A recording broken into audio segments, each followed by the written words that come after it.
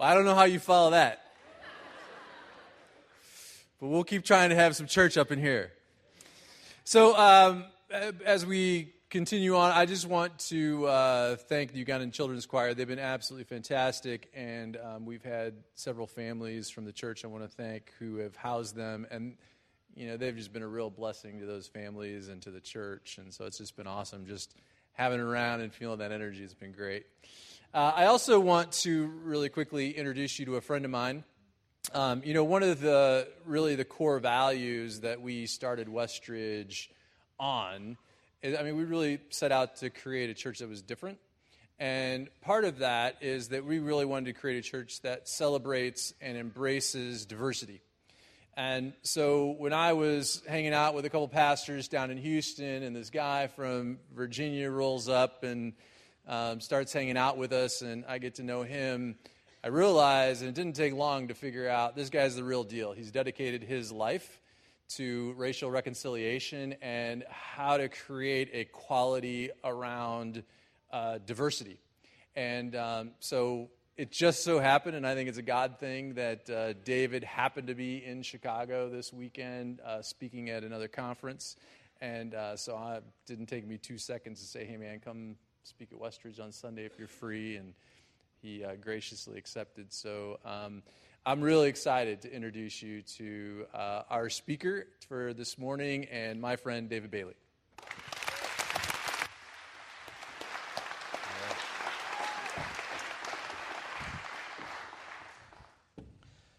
How y'all doing today? That's good. Y'all a little more responsive than the earlier service. I guess you woke up a little bit. All right, so this is real important. I got 18 minutes. And I grew up in the African-American preaching tradition. So 18 minutes, it takes like 18 minutes just to clear your throat, So here's a couple of things that you could do. One, just give me some feedback. If there's something that resonates with you, you can say amen. And the cross-cultural equivalent of that is just going like this. Okay? All right, So thanks, Darren, for inviting me. Thank you all so much for trusting me just to speak into this community. So say this with me. We are pilgrims on the way to the city of God. All right, one more time. We're pilgrims on the way to the city of God. Yeah, so we are pilgrims on the way to the city of God. I want to share a little bit about just about community, Eastern Fellowship. I'm from Richmond, Virginia. The neighborhood in which I live, this community is in, Richmond was the capital of the Confederacy. So we actually have a monument down our street of Confederate generals that lost the war, right? I don't know if you get that, but, but that's like a thing in Richmond, right? And so, there's a history there of divided city, a racially divided, socioeconomically divided city. And particularly my neighborhood is where the war was fought. It was where 7 blocks from where we live, my wife and I live, there is St. John's Church where Patrick Henry gave his Give Me Liberty, Give Me Death speech. And right down, while he was giving that speech, they were selling slaves all across the country and the world.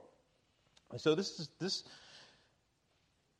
community right here was birthed out of this narrative of division. And we realized that, there's a lot of brokenness going on in our community, and the church should be a part of the solution. Can I get an amen on that?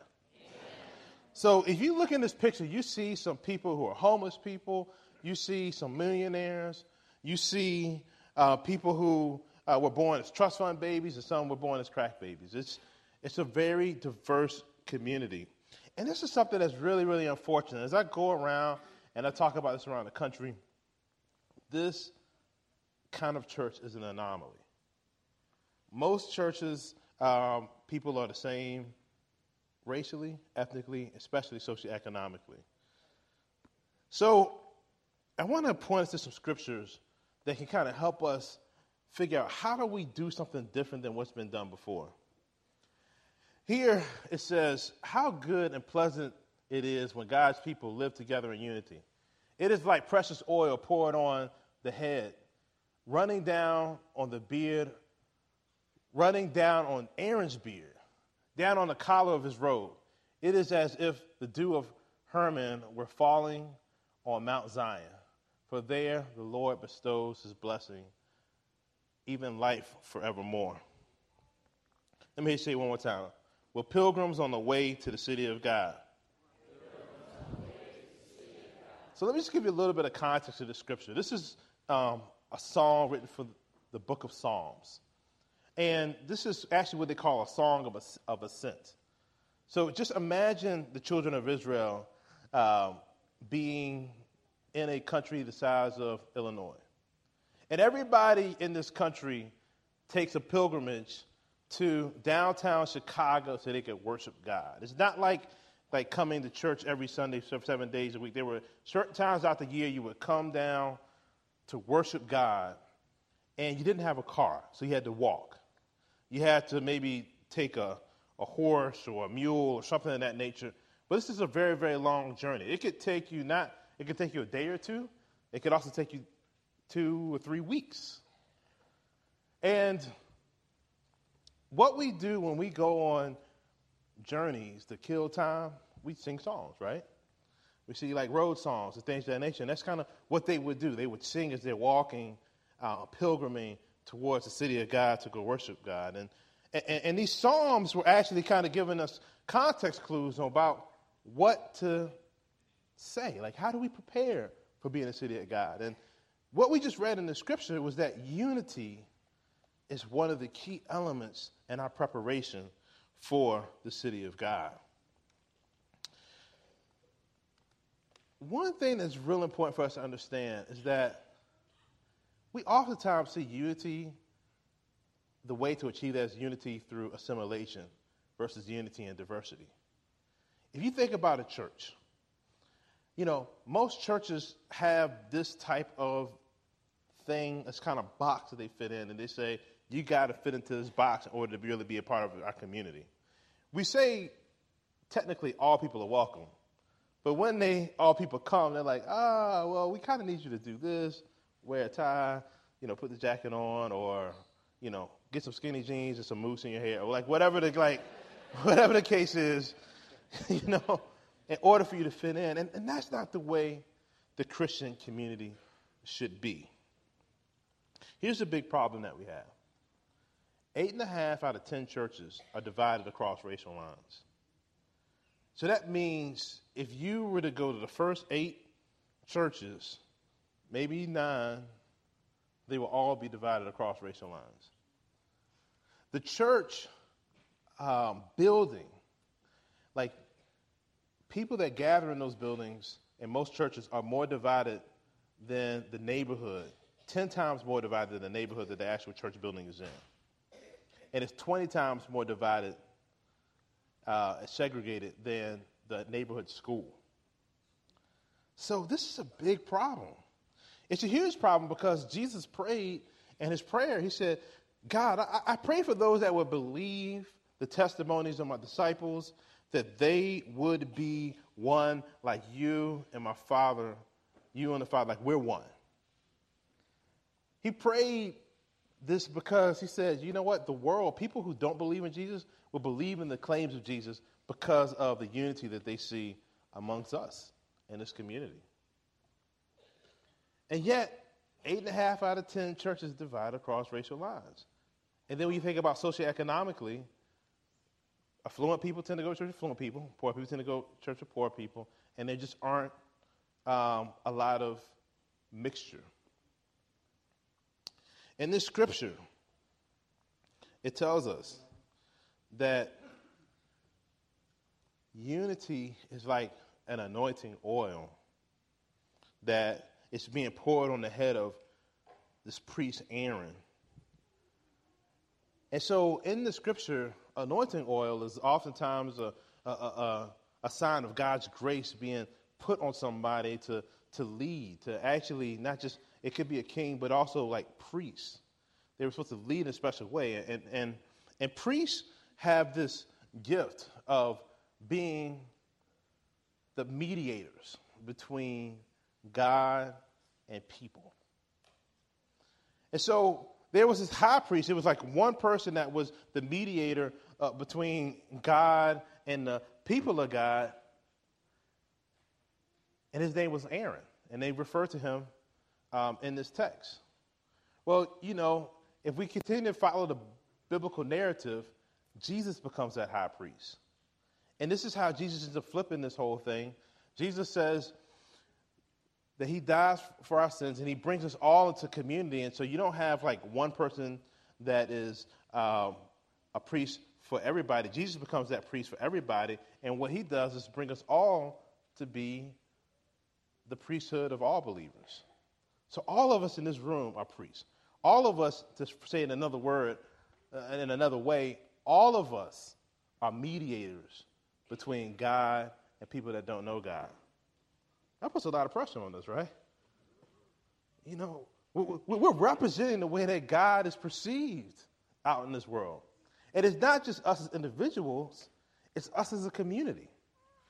So when Jesus is praying for us, he's praying, he said, God, this whole idea, I'm about to die on the cross and for people's sins.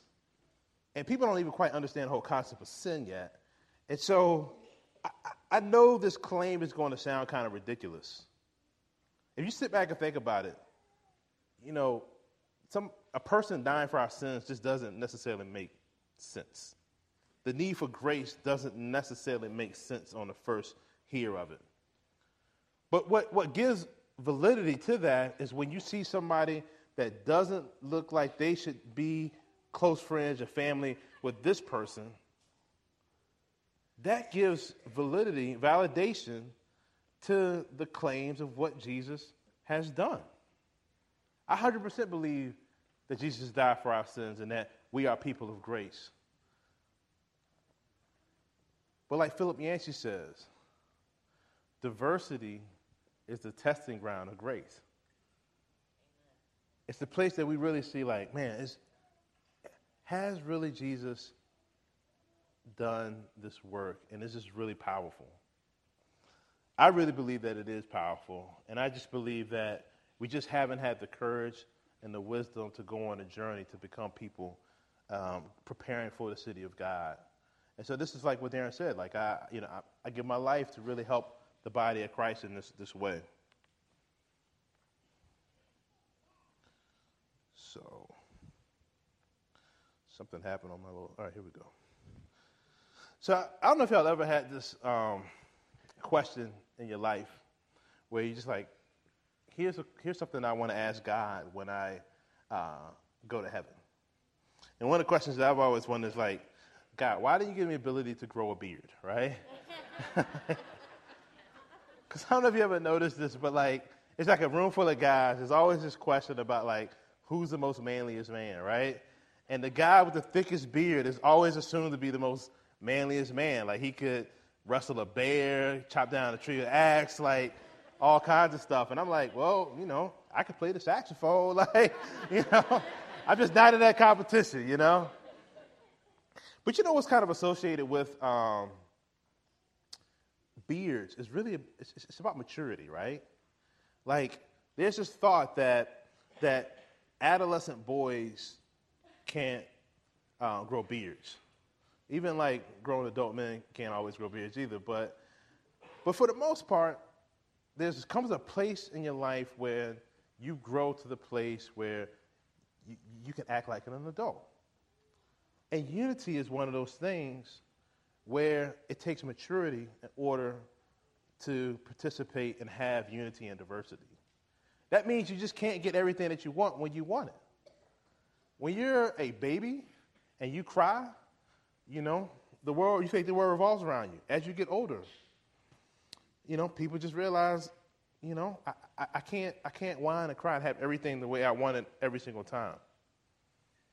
So one of the marks of the Spirit being at work in community is that we begin to prefer one another more than we prefer ourselves.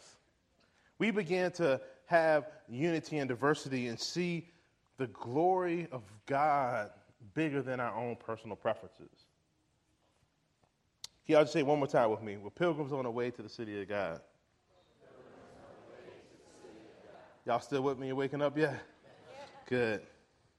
So, as we continue to read in this text, it says that in this journey, unity, it is as if the dew of Hermon were falling on Mount Zion, for there the Lord bestows his blessing, even life forevermore. Israel, Jerusalem, that's in the middle of a desert. There's a lot of dry places.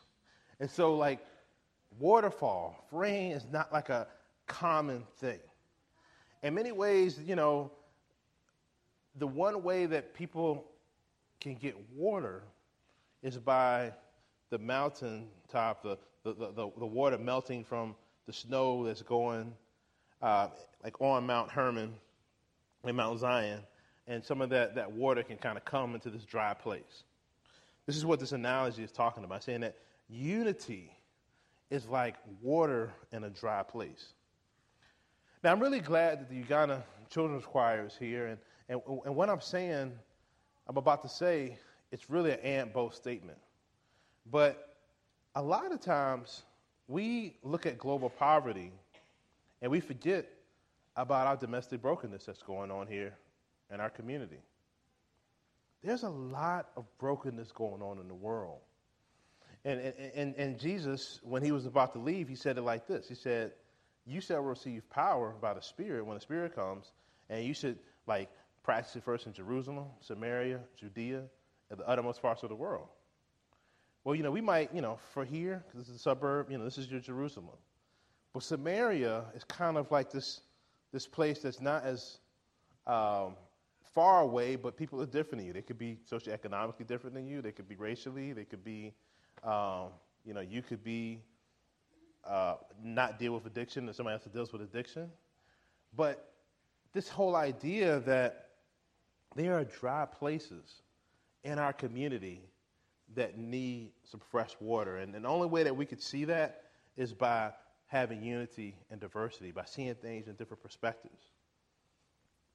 You know, one of the reasons why there are dry places in the inner city is because we've defined success by the 3 B's: buildings, butts, and budgets.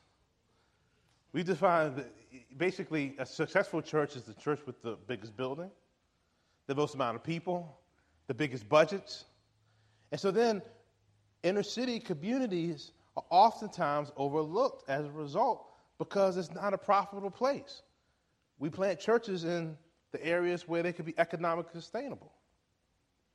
And so then it doesn't even fall onto our radar until something like Ferguson or Baltimore or Trayvon Martin or any of these cities come on the news cycle, and we're like, oh, you know, man, that's really tough going on over there. You know, you might be brokenhearted. You might be brokenhearted by it, or you might even just kind of be indifferent about it. Whatever the case may be, in most churches, this is not on our radar. This is a dry space. And like my friend said, Jonathan Brooks, who pastors a church here in Chicago, he says, there aren't any God-forsaken places, only church-forsaken places. And so one of the things that God is calling us to do is to find these dry places within our community and to begin to express unity and diversity and begin to bring a little heaven on earth. Jesus prayed and taught us when he taught his disciples how to pray. He said, Our Father which art in heaven, hallowed be thy name. Thy kingdom come, thy will be done on earth as it is in heaven. When we pray as a Christian community, we are supposed to be the agents of bringing God's kingdom on earth as it is in heaven. Heaven is not going to be a resort.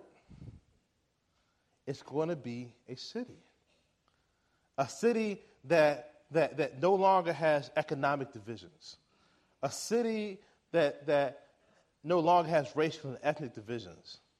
A city where God takes all of his children and says, hey, I know that this world was very hard and it was very, very broken, but there's no need to cry because all things are reconciled. And because this is the prayer that we're supposed to be praying, we need to really contextualize that and say, God, the city of God that's going on right now in heaven, can you bring that down into this community? Can you bring that down here in Chicago? And we need to begin to look for ways to collaborate with one another to bring in God's kingdom to our communities. I thought I'd at least get one amen on that. Can I get one amen on this section right here? Unity is really how we achieve this. One of the cities that I really admire the most, I've never been there before, but I really would like to go at some point, is Dubai. Because Dubai is a city in the middle of a desert. Somebody had a vision for something that did not exist. Somebody said, hey, you know, when people say, there's no way that you could build a city in the middle of a desert, they said, you know what? Yes, we can. I think that Christian communities should be building places like Dubai within their own community, where there are these dry spaces. And the only way that there's going to be any kind of refreshing water is when the church begins to practice unity and diversity, listening to one another's stories and saying, like, how could we bring the kingdom of God on earth as it is in heaven? Now, again, like Darren said earlier, this is what my life's work is. And one of the most just joyous, rewarding times of my year is when I get a chance to do this urban songwriting internship program. You know, one of the dry spaces that I saw in my community was that there is a void in healthy urban music. Music that's building bridges, that's telling new narratives, that's giving hope, that's not degrading women, that's not glorifying violence, that's not speaking truth to some of the brokenness that's going on and not glorifying that. And then, like, when we started our church, you know, we either had old school gospel or we had this guy named, like, Chris Tomlin, right? Like, and when brothers would come off the street corner and then, like, they're 20, 16, 17, 20 years old, they're like, man, what is this with the acoustic guitar and all that stuff? Like, they just couldn't connect with it. So we began to imagine, said, hey, you know what? There are a lot of different people in the city. Like, they're the guys with the skinny jeans, and they're the guys with the baggy jeans in the inner city. There are Hispanic people in the city, and there are Asian people in the city, and there are rich people and poor people in the city. And what would it look like for us to come together in unity and diversity, get a group of kids between the age of 18 and 25, and begin to write music together to tell a new story? This has been one of the most transformative things in our community.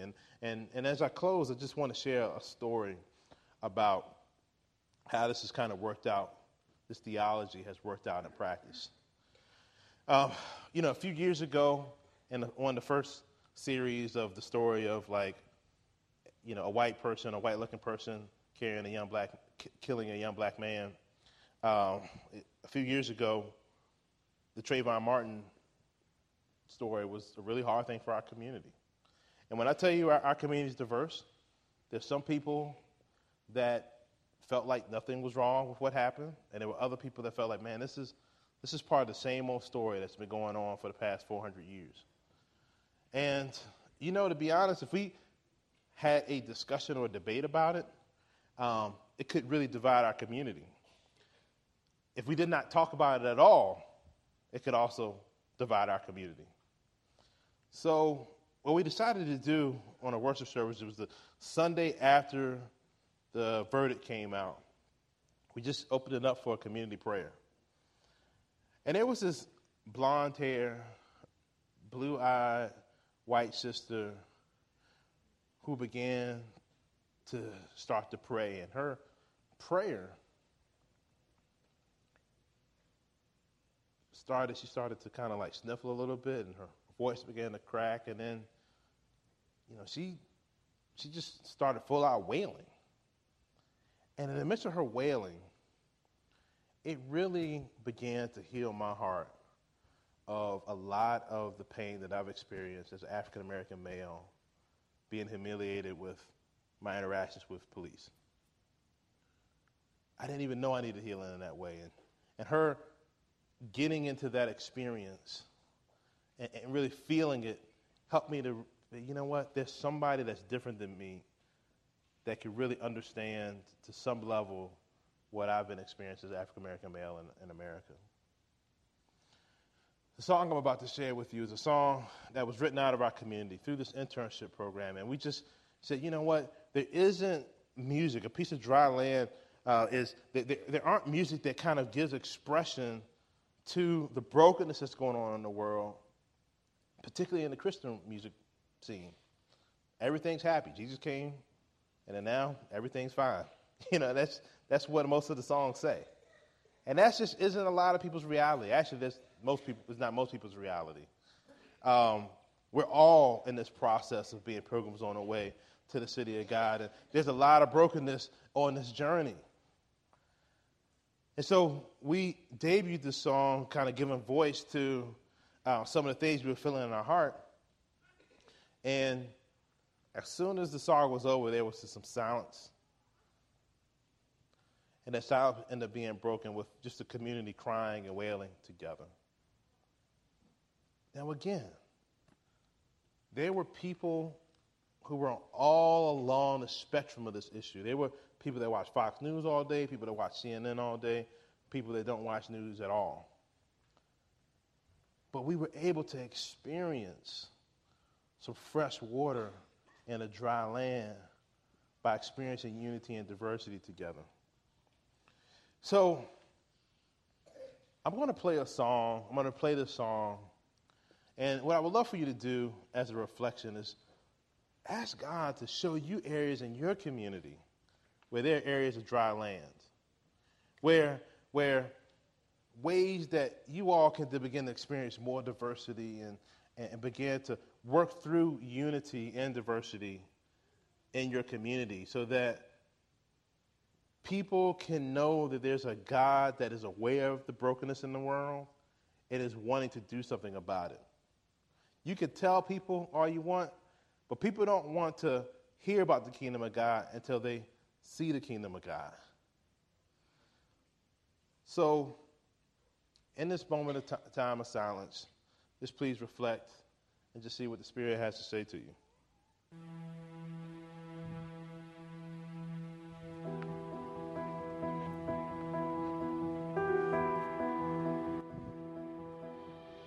Purge me, won't you cleanse me? My deepest desire is for you. Lord, I'm hurting, and yet I'm yearning. Are you speaking clearly? I need to hear from you. I need to hear from you.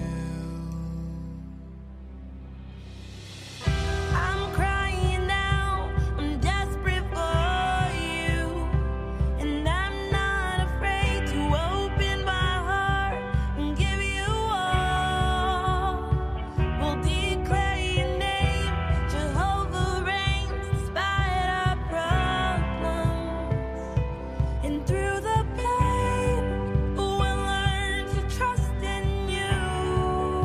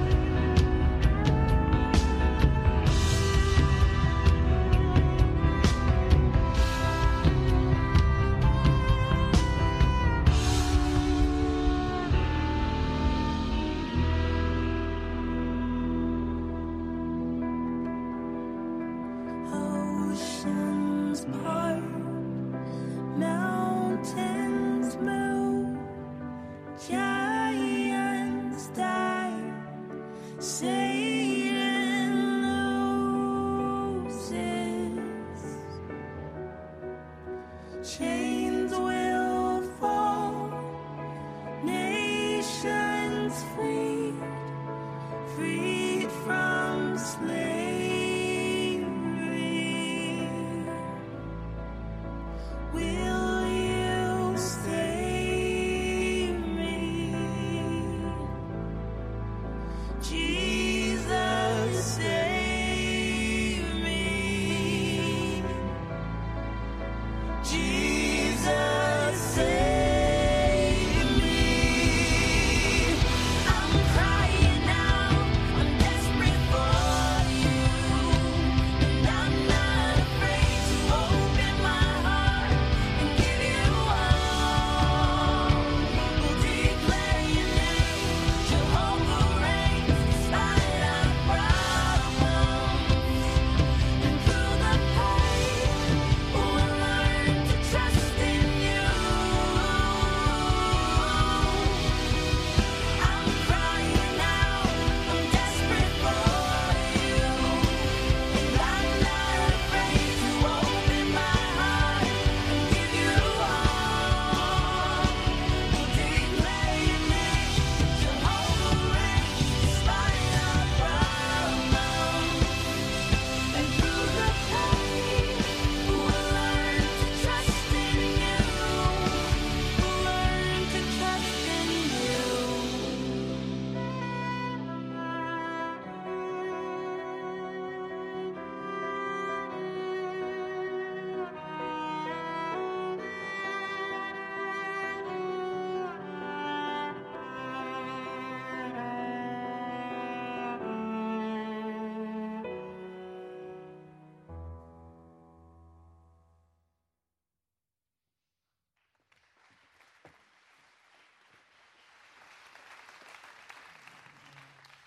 I just want to thank David for sharing. It's one of the things that we have fought for from the beginning in being a church. We wanted to be something different.